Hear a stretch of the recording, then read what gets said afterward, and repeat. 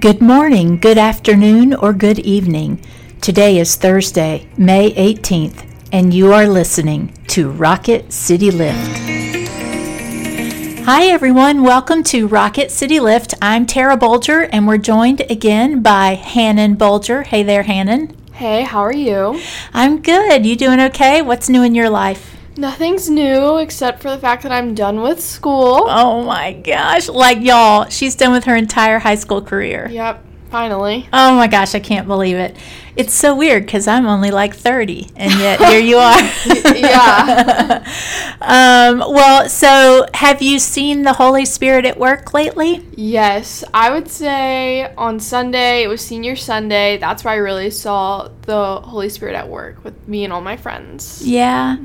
So I feel like the Holy Spirit was at work in that, but the way it was at work for me is that Mary Kate prayed over you. Yeah, that was awesome. So I wasn't sure if I could pray over Hannon without crying, and so Hannon recommended that Mary Kate do it, and so she gave this incredibly beautiful prayer, and it just felt like the best of the church to me. Yeah. That there was someone to stand in and love you there when I wasn't sure if I could keep it together. Yeah, it was beautiful. Yeah. Well, with that, friends, let's begin with prayer. Gracious God, be with us this day as we read and discuss your word. May we hear where you are guiding us and follow in your way. Amen. Okay, I'm going to read the text from Romans chapter 5, verses 1 through 5. Therefore, since we are justified by faith, we have peace with God through our Lord Jesus Christ, through whom we have obtained access to this grace in which we stand, and we boast in our hope of sharing the glory of God. And not only that, but we also boast in our sufferings, knowing that suffering produces endurance, and endurance produces character, and character produces hope. And hope does not disappoint us, because God's love has been poured into our hearts through the Holy Spirit that has been given to us. This is the word of the Lord. Thanks be to God.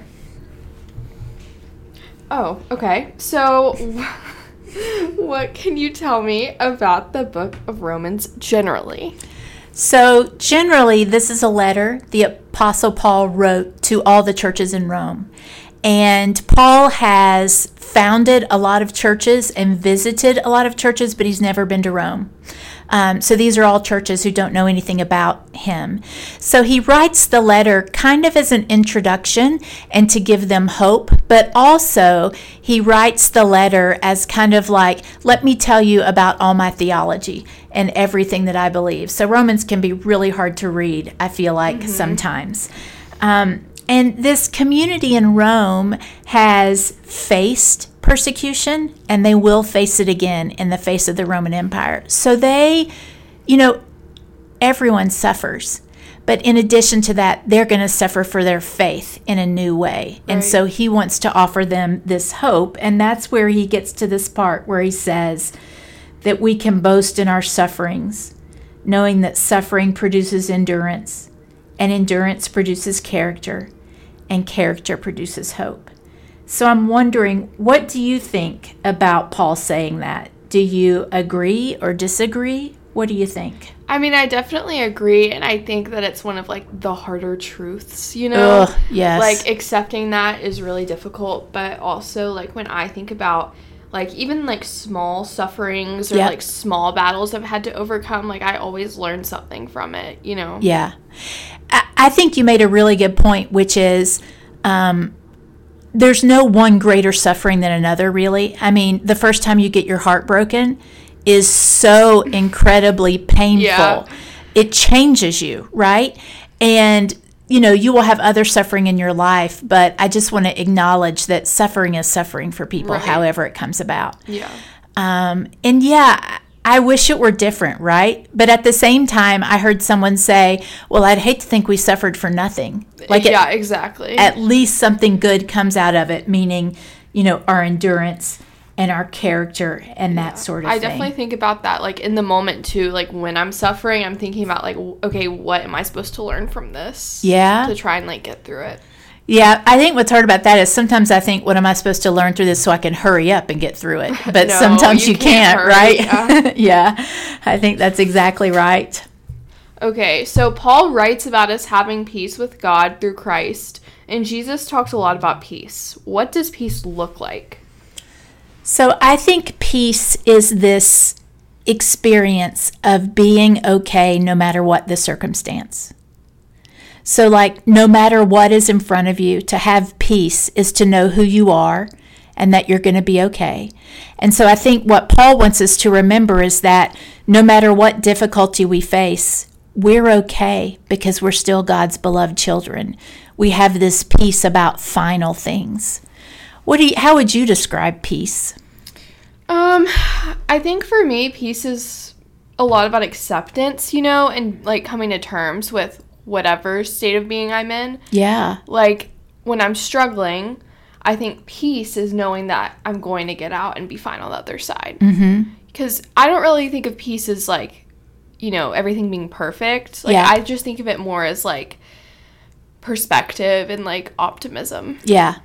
I had this kind of epiphany a few years ago. I was at a conference and we were reading where Jesus says, "My peace I leave you, my peace I give to you. I do not give as the world gives." And for a whole year, I tried, instead of asking myself what would make me happy, when it came to my decisions, I asked myself what would bring me peace. Mm-hmm. And it was such a different experience. Yeah. To think about what would bring me peace instead of what would just make me happy in that moment. So that kind of changed it for me.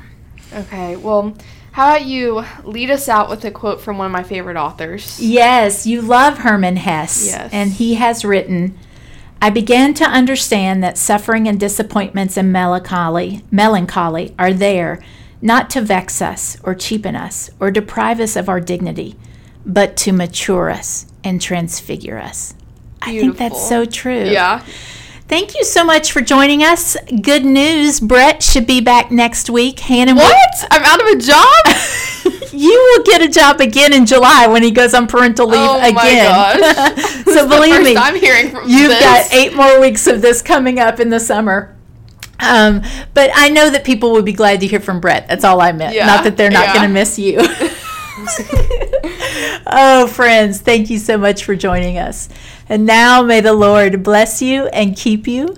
May the Lord make his face to shine upon you and be gracious unto you. May the Lord lift up his countenance upon you and give you peace, both now and in the life everlasting.